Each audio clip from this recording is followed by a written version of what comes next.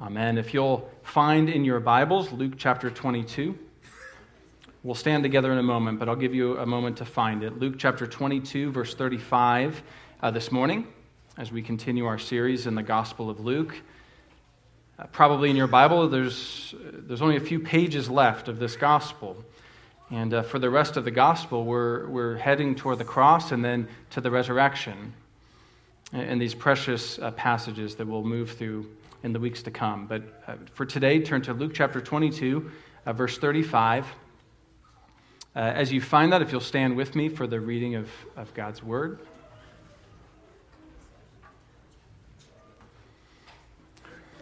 Would you hear then God's Word, which has been preserved for you today, God's people? And Jesus said to them, "When I sent you out with no money bag or knapsack or sandals, did you lack anything?" They said, "Nothing." He said to them, "But now let the one who has a money bag take it, and likewise a knapsack, and let the one who has no sword sell his cloak and buy one. For I tell you that this scripture must be fulfilled in me." And he was numbered with the transgressors. "For what is written about me has its fulfillment." And they said, "Look, Lord, here are 2 swords." He said to them, "It is enough." And he came out and went, as was his custom, to the Mount of Olives. And the disciples followed him. And when he came to the place, he said to them, "Pray that you may not enter into temptation." And he withdrew from them about a stone's throw and knelt down and prayed, saying, "Father, if you were willing, remove this cup from me. Nevertheless, not my will, but yours be done." And there appeared to him an angel from heaven, strengthening him. And being in agony, he prayed more earnestly, and his sweat became like great drops of blood falling down to the ground. And when he rose from prayer, he came to the disciples and found them sleeping for sorrow. And he said to them, "Why are you sleeping? Rise and pray that you may not enter into temptation." This is God's word for us this morning. You may be seated.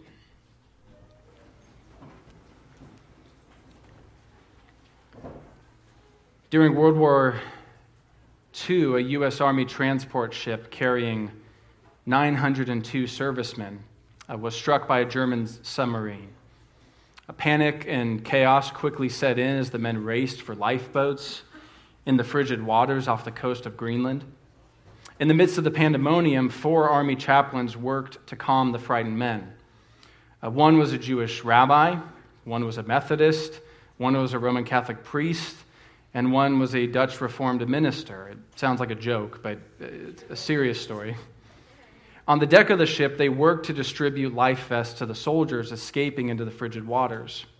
When they ran out of life vests, each minister simultaneously removed their jacket and gave them to the soldiers. They didn't call out for the soldiers who were part of their particular tradition. They simply gave their jackets to the next man in line. One survivor would later say, quote, "It was the finest thing I have seen or hope to see this side of heaven." As the ship went down, survivors in nearby rafts could see the 4 chaplains, arms linked and braced against the slanting deck. Their voices also could be heard offering prayers and singing hymns. Of the 902 men aboard, only 230 survived. Congress later conferred a medal of heroism they called the 4 Chaplains Medal upon the 4 men. Before boarding the ship, this is how the Dutch Reformed minister, Chaplain Poling, asked his father to pray for him. Quote, "Pray for me, not for my safe return. That wouldn't be fair. Just pray that I shall do my duty, never be a coward, and have the strength, courage, and understanding of men. Just pray that I shall be adequate." When we hear stories like that of heroism, we might ask, what leads the person to that moment when they can make the choice to give up their life vest or to jump in front of the moving bus? What leads to that moment, right? And if you ask people, usually the answer they give is just the need was there and I rose to the occasion. Someone had to do it, right? But I would argue that there's preparation that happens leading up to that moment. You saw the Dutch minister there. In the moment, he needed courage, just like the other chaplains. But you see his prayer. And I think it reflected that he had preparation leading into this. In one sense, his real test came long before the moment came. He had decided in his mind at some point in the past that no matter what happens, I would lay down my life for these men. He went through the crucible before, and then he was ready. In many ways, what we see in this passage is Jesus' final preparation, as it were, for the cross. We're going to look at the cross itself, and of course, that is a trial in and of itself, to remain faithful, to trust the Lord in the midst of the pain and the suffering and the wrath poured out on him. But in many ways, you could argue that Jesus in the garden, as he wrestles, as he prays, and then as he leaves the garden saying, "Your will be done." We see from here on out a Jesus whose face is set, who is silent before those who are inflicting pain upon him. And so in many ways, this is his final test, his final preparation. And of course, we know he succeeds. He is faithful, as he always is. But Jesus, being the leader and shepherd that he is, we not only see in our passage his preparation, but we see him preparing his disciples for the time to come. Even in his greatest moments of anguish, Jesus is thinking of his disciples and praying for them and longing that they would be ready for the next few hours, where their weakness will be on full display, but then beyond that, to the life of the early church that they would live, to the life that we live, of joy but also suffering, as we await the coming of our Savior.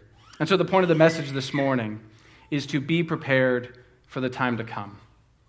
Be prepared for the time to come. Even as we see Jesus' preparation and his preparation of the disciples, we find ourselves in a situation probably much more like the early church than sometimes we like to think about. As pressures bear down, as persecution rises, depending on where you live in the world, of course, I believe that Jesus wants to prepare you for the time to come, even as you watch him in his moment of trial. And so what do you need? What do you need, Christian, for the days ahead? Number one, you need provision. You need provision. If it's helpful to you, there's an outline which you can follow along with in the bulletin. We'll look at verses 35 through 38 first. Number one, you need provision. And throughout this text, my mind kept going back to the Lord's Prayer when the disciples say, "Lord, teach us to pray." And here, of course, the words, "Give us this day our daily bread," I think might be echoing in the background as we look here. But look at what Jesus says. He says to them, "When I sent you out with no money bag or knapsack or sandals, did you lack anything?" And they said, "Nothing."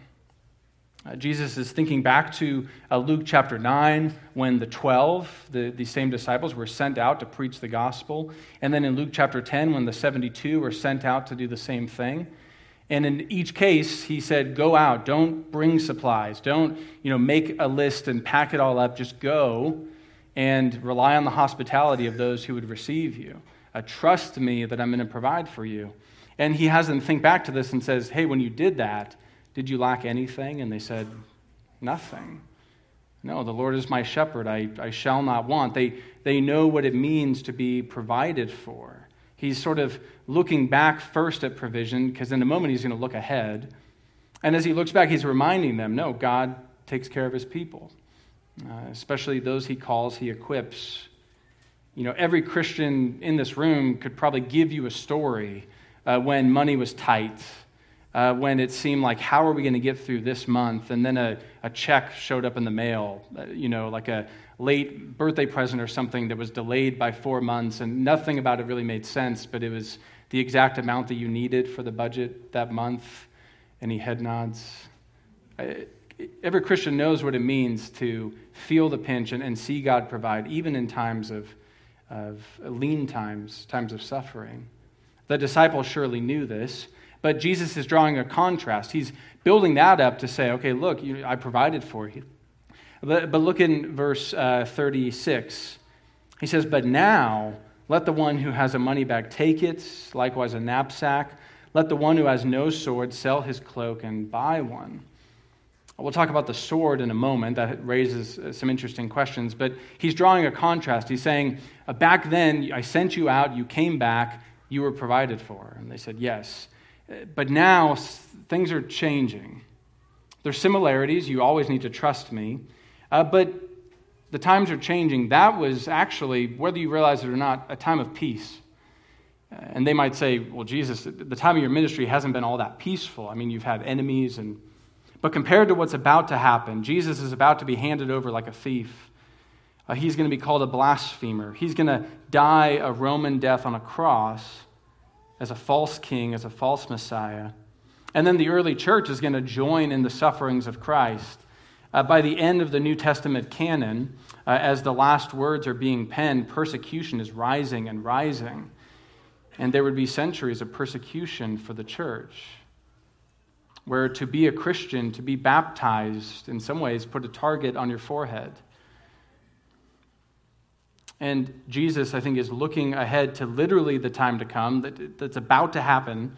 The suffering is about to pick up right before the disciples' eyes, but then the time to come after that, which means the time to come for us, because we live in these same days, waiting for the coming of Christ. He says, look back, I provided for you then. Times are changing. Urgency is going up. And so if I provided for you then, I'll provide for you now. But it's going to look a little different. It's going to look a little bit more intense. It's going to look a little bit more life and death. And I think that's why he brings this idea of, if you don't have a sword, sell your cloak and buy a sword. And of course, it raises the question, is Jesus saying, those were times of peace, now the church should bear the sword? If anyone tries to come against the church, draw your sword, fight them off. Is this Jesus telling them that it's changed in this sense? I would say no. Not that it's wrong for a Christian to defend themselves. And I think we have textual evidence just right here in Luke. If you look at verse 50 and 51, as Jesus is about to be betrayed, the guards come. Pastor Calvin will help us next week on this passage. But it says, one of the disciples struck the servant of the high priest and cut off his right ear. But Jesus said, no more of this. And he touched his ear and healed him. I think that same tone, Jesus saying, no, stop. This is not what I'm talking about. I think that's how we could read verse 38. They say, look, Lord, here are two swords. Right? The disciples, concrete as ever. He said sword. Here's swords. And that wouldn't be shocking. The idea that they had swords, people carried swords with them. This was very common in the day. And it wasn't forbidden from Christians, but they present two swords, and Jesus says, it is enough, right? If he meant, go take Rome, he wouldn't have said, two will do it. Two swords is good. I think the tone, we need to be careful, but I think the tone here is more, no, it's enough. Enough of this. And then he moves them to the garden. The point that he is making is that the times ahead are life and death. He provided for them then. He will provide for them now. And so, Christian, I need to ask you, are you preparing for the days ahead? Are you looking to him for provision? Because they, like us, were in the same period of time of suffering mingled with joy, waiting for the Savior to come. Peter would later say, beloved, do not be surprised at the fiery trial when it comes upon you to test you, as though something strange were happening to you. But rejoice insofar as you share in Christ's sufferings, that you may also rejoice and be glad when his glory is revealed. We're not above our master. For the rest of Luke, we'll see his suffering, and we partake of the same, so that one day we partake of his glory. Are you being prepared for the days to come? You might think, well, yes, but I'm not like those chaplains. I'm not the person who's going to do the hero move in the moment. John Calvin reminds us that it's not as if we just sort of muster something. Calvin says this, let us not doubt that Christ has regard to us in the present day, since he does not hurry us into the battle while we are still untrained and inexperienced, but before sending us to the field, supplies us with arms and with courage. He'll give you everything you need, even for the moment if it comes. But Jesus is saying, that's how it was then, but now things are different. Verse 37, he sort of zooms in, and if the disciples ask, well, how are they different, Lord? What's about to happen? Verse 37 says this, for I tell you that this scripture must be fulfilled in me, and he was numbered with the transgressors. For what is written about me has its fulfillment. Jesus starts to peel back and give them a lens through which they might not understand it now, but they would certainly understand it later by the Spirit. A lens through which to say, what is about to happen to Jesus? It's interesting, this is from Isaiah chapter 53, a well-known passage for Christians, a beloved passage. This is the only time in all four Gospels when that passage or anywhere in Isaiah 53 is directly quoted. And yet, if you read the Gospel accounts of his suffering and death, you can't help but know that they had Isaiah 53 in their mind, shaping, both describing what's about to happen and giving the answer of why, what is going on. Of course, the passage right here that he's quoting is from, oh goodness, you could look it up later, but it's Isaiah 53. And around that same chapter, just to give you a taste of what's called a servant song in Isaiah, there's many of these servant songs. This is the fourth of them, and probably the most well-known. We see what's called the suffering servant, the Messiah, we know to be Jesus. Isaiah 53:3 says, "He was despised and rejected by men, a man of sorrows, acquainted with grief. As one from whom men hide their faces, he was despised and we esteemed him not." Or verse 4, "Surely he has borne our griefs, he has carried our sorrows, yet we esteemed him stricken, smitten by God, and afflicted. He was pierced for our transgressions, he was crushed for our iniquities. Upon him was the chastisement that brought us peace, and with his wounds we are healed." You see, if you keep reading in Isaiah 53, you see sort of two themes intermingled. One of which, the first of which, I think Jesus is emphasizing first here. That's the unjust condemnation of the suffering servant. He says here, I'm about to be numbered with the transgressors. Treated just like a transgressor. Treated like a criminal. He's literally about to be, in between two criminals on the cross. Although I don't think he's predicting one exact moment, but really this whole passion narrative as the guards come and take him away in chains, and as he's spit upon, and as he comes before Herod and is mocked, and as he's exchanges places with Barabbas, this known criminal. All of this fulfills that he's numbered with the transgressors, this unjust condemnation that Isaiah uses in the words despised, rejected, smitten, stricken, afflicted. The disciples are about to see this take place before their eyes. But there's another theme throughout Isaiah 53, and that permeates the Gospels, and it's the undeserved grace, the undeserved substitution for his people. So in that same mystery verse where he's numbered with the transgressors, it ends by saying that he makes intercession for the transgressors. It sort of flips the script. He's numbered with the criminals, but now it's saying, no, all of us have fallen short. All of us are transgressors, and he suffered for them. He has borne our griefs. He has carried our sorrows. He was pierced for us, crushed for us, wounded for us, and for our healing. Verse 6 says, "All we like sheep have gone astray. We have turned everyone to his own way, and the Lord has laid on him the iniquity of us all." Now, this is the gospel. This is the good news of Jesus Christ, what he is about to do, why he's wrestling in the garden, as we'll see in just a moment. He's looking into the cup of God's wrath that is due for sin against a holy God. And we might balk at that, but we know that when we hear a story of injustice, when we hear a story of an innocent child being murdered or something of that sense, something burns within us that says, no, justice has to happen. A person can't do that and just say, it's okay. We know deep in our bones that justice needs to be fulfilled. And Isaiah 53 tells us all we like sheep have gone astray. It wasn't just the Pharisees or the counselors that spit in his face. All of us, the disciples included, have gone astray. And he was led to the cross, the Lamb of God who takes away the sins of the world. If he's your Savior, that means that it was for you. It means he was wounded for you, for your healing, for your forgiveness. Even if you would believe in him right now, today. And I pray that you would. And so Jesus stares this reality in the face, as it were, and that leads us to the second part here in the sermon. We said, what do you need for the time ahead? You need provision. And now, number 2, you need prayer.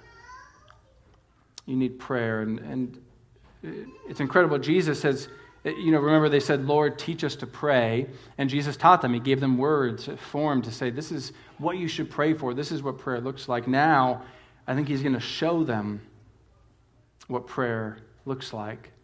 But first, he calls them to prayer. In verses 39 through 40, they come to the Mount of Olives, as was his custom. Right? He's not hiding. He knows Judas is going to come soon, so he just goes to where he could be found. And when they come to the place, he says to them, pray that you may not enter into temptation. He calls them to prayer. Right? This most dire moment. Things are about to spiral, as it seems to be, out of control. And he calls them to pray. Sometimes you hear the phrase, when all else fails, pray. Or, I've tried everything, and I guess now all I can do is pray. But I think Jesus is saying quite literally, when all else fails, all else is about to fail. And so pray. He's calling them to prayer. He says, pray that you might not enter into temptation. Certainly in the hours to come, but then in the rest of their life as believers. And yet, what do we see? We see their failure to pray. Verse 45, as he comes to them, he finds them sleeping for sorrow. If you've ever fallen asleep during your devotions, you're in good company here. But you might wonder, how could they sleep? I mean, even if they don't fully understand, he's just talked about dying, and how could they sleep? And yet, perhaps you know what it is like to have the weight of sin or the weight of doubt or anxiety or depression bear down on your eyelids, as it were, that sleep can be almost an escape, even in dire moments. And Jesus finds them like this, but he rouses them. Why are you sleeping? Rise and pray that you may not enter into temptation. You hear his shepherd's heart. He doesn't want them to scatter. He doesn't want them to go away. He's been praying for them, and he calls them to prayer. Christian, do you pray without ceasing, regularly? For the days ahead, prayer is an indispensable tool in the arsenal of the Christian, well prepared. You're called not simply to be aware and to prepare for the pressures and challenges and the evil around you, but to pray for kings, for cities, for families, for the gospel, for your own growth. Pray that you might not enter into temptation. Certainly pray for policy, pray for change. Amen. We're called to pray for that, but I would say all the more, pray for purity. Pray for your heart. Pray that you would be able to say, like Jesus says, your will be done, not mine. And so we see their failure to pray, and then we see Jesus' success in prayer, Jesus' prayer on our behalf. We talked about that last week. He says, but I have prayed for you, that your faith may not fail. He's the one who holds us fast. His prayer empowers our prayer. So let's look then very briefly at the content of his prayer. Right here in the heart of the passage, and I think it really shows the heart of our Savior, this prayer, verses 41 through 44. It says, he withdrew from them about a stone's throw and knelt down and prayed, saying, Father, if you are willing, remove this cup from me. Nevertheless, not my will, but yours be done. And there appeared an angel strengthening him. And being in agony, he prayed more earnestly, and his sweat became like great drops of blood falling to the ground. The focus of Jesus' prayer is like the Lord's Prayer, your will be done. But we see here Jesus wrestling in a way that perhaps makes us uncomfortable. I think what could be seen as somewhat of a holy of holies right in the midst of this passage, this intimate moment where Luke is showing us something that even the disciples didn't fully see as they slept for sorrow and were further away. Jesus before his heavenly Father, the cross ahead of him, wrestling with it. I think this pushes right up to the limit of our understanding. And there's mystery here of the full humanity of Christ. We know that he's without sin. There's no inclination in him toward evil. He's never tempted internally like we are. But he can be tempted externally, to use our language carefully, like Satan at the beginning of the gospel. Turn these stones to bread, or go up to the temple, show yourself. Temptations can come at him. But Jesus, of course, is the faithful one. But again, come behold the wondrous mystery here, because Hebrews describes it this way in chapter 5. In the days of his flesh, Jesus offered up prayers and supplications with loud cries and tears to him who is able to save him from death. And he was heard because of his reverence. Although he was a son, he learned obedience through what he suffered. What? The Savior of the world, who was with the Father before all time, before time was created, one with Father and Spirit, came in frail humanity, not sinful flesh, but frail.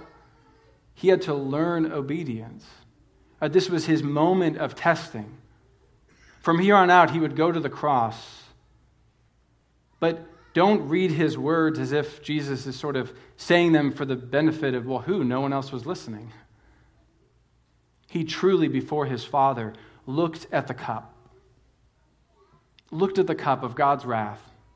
All we like sheep have gone astray. Justice is demanded.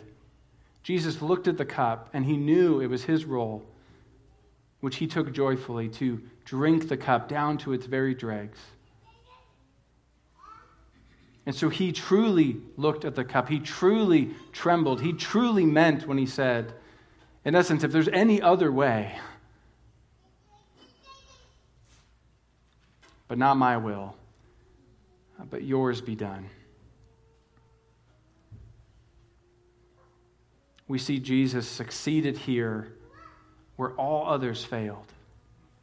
Adam failed and ate the fruit. Moses failed and struck the rock in anger. Israel failed over and over and over. David failed in his lust. The disciples failed. They're sleeping. But Jesus did not. This was the greatest of all tests, and he succeeded. He said, not my will, but yours be done. That means that long before Jesus died in your place, which we rightly emphasize, he prayed in your place. He wrestled in your place. He obeyed in your place. He sweat in your place. He bled in your place. So that yes, Jesus died for you, but Jesus lived for you. And he now ever lives to make intercession for you. So do you feel frail in your faith?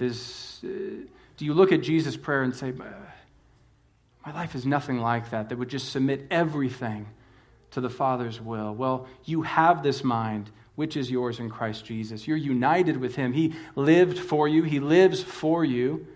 And he gives you his mind, his heart, which loves the Father, which will give up anything to follow him. He calls you and equips you. He prepares you for the time to come, so that you don't have to wonder. If you would turn to him, if you would abide in him, you will have everything you need. How can we be prepared to stand boldly when the time comes? We prepare. We draw deeply and daily from his provision. We draw to our knees in desperate prayer. We devote ourselves fully and always to his will. But at the very same time, and empowering all of that, we have been prepared because he provides daily bread in both times of peace and war. He daily lives to pray for us that our strength may not fail. Through his Spirit, he conforms us more and more to his will. He continually lives and loves to joyfully pray for you not for your safe passage, but that you shall do your duty and never cower, and have all strength and courage and understanding, and above all stand, and in the end hear those precious words from your Father, well done, a good and faithful servant. That's what he does for you. Let's pray. Lord, we thank you for your word, that it truly is life to our weary bones. And we thank you that Christ truly wrestled and truly obeyed in our place and truly died for us and forgiving us all our sin. I pray now, even as we think of the Lord's table, that we would be especially aware of his provision for us, bearing us up for the times to come. I pray in Jesus' name.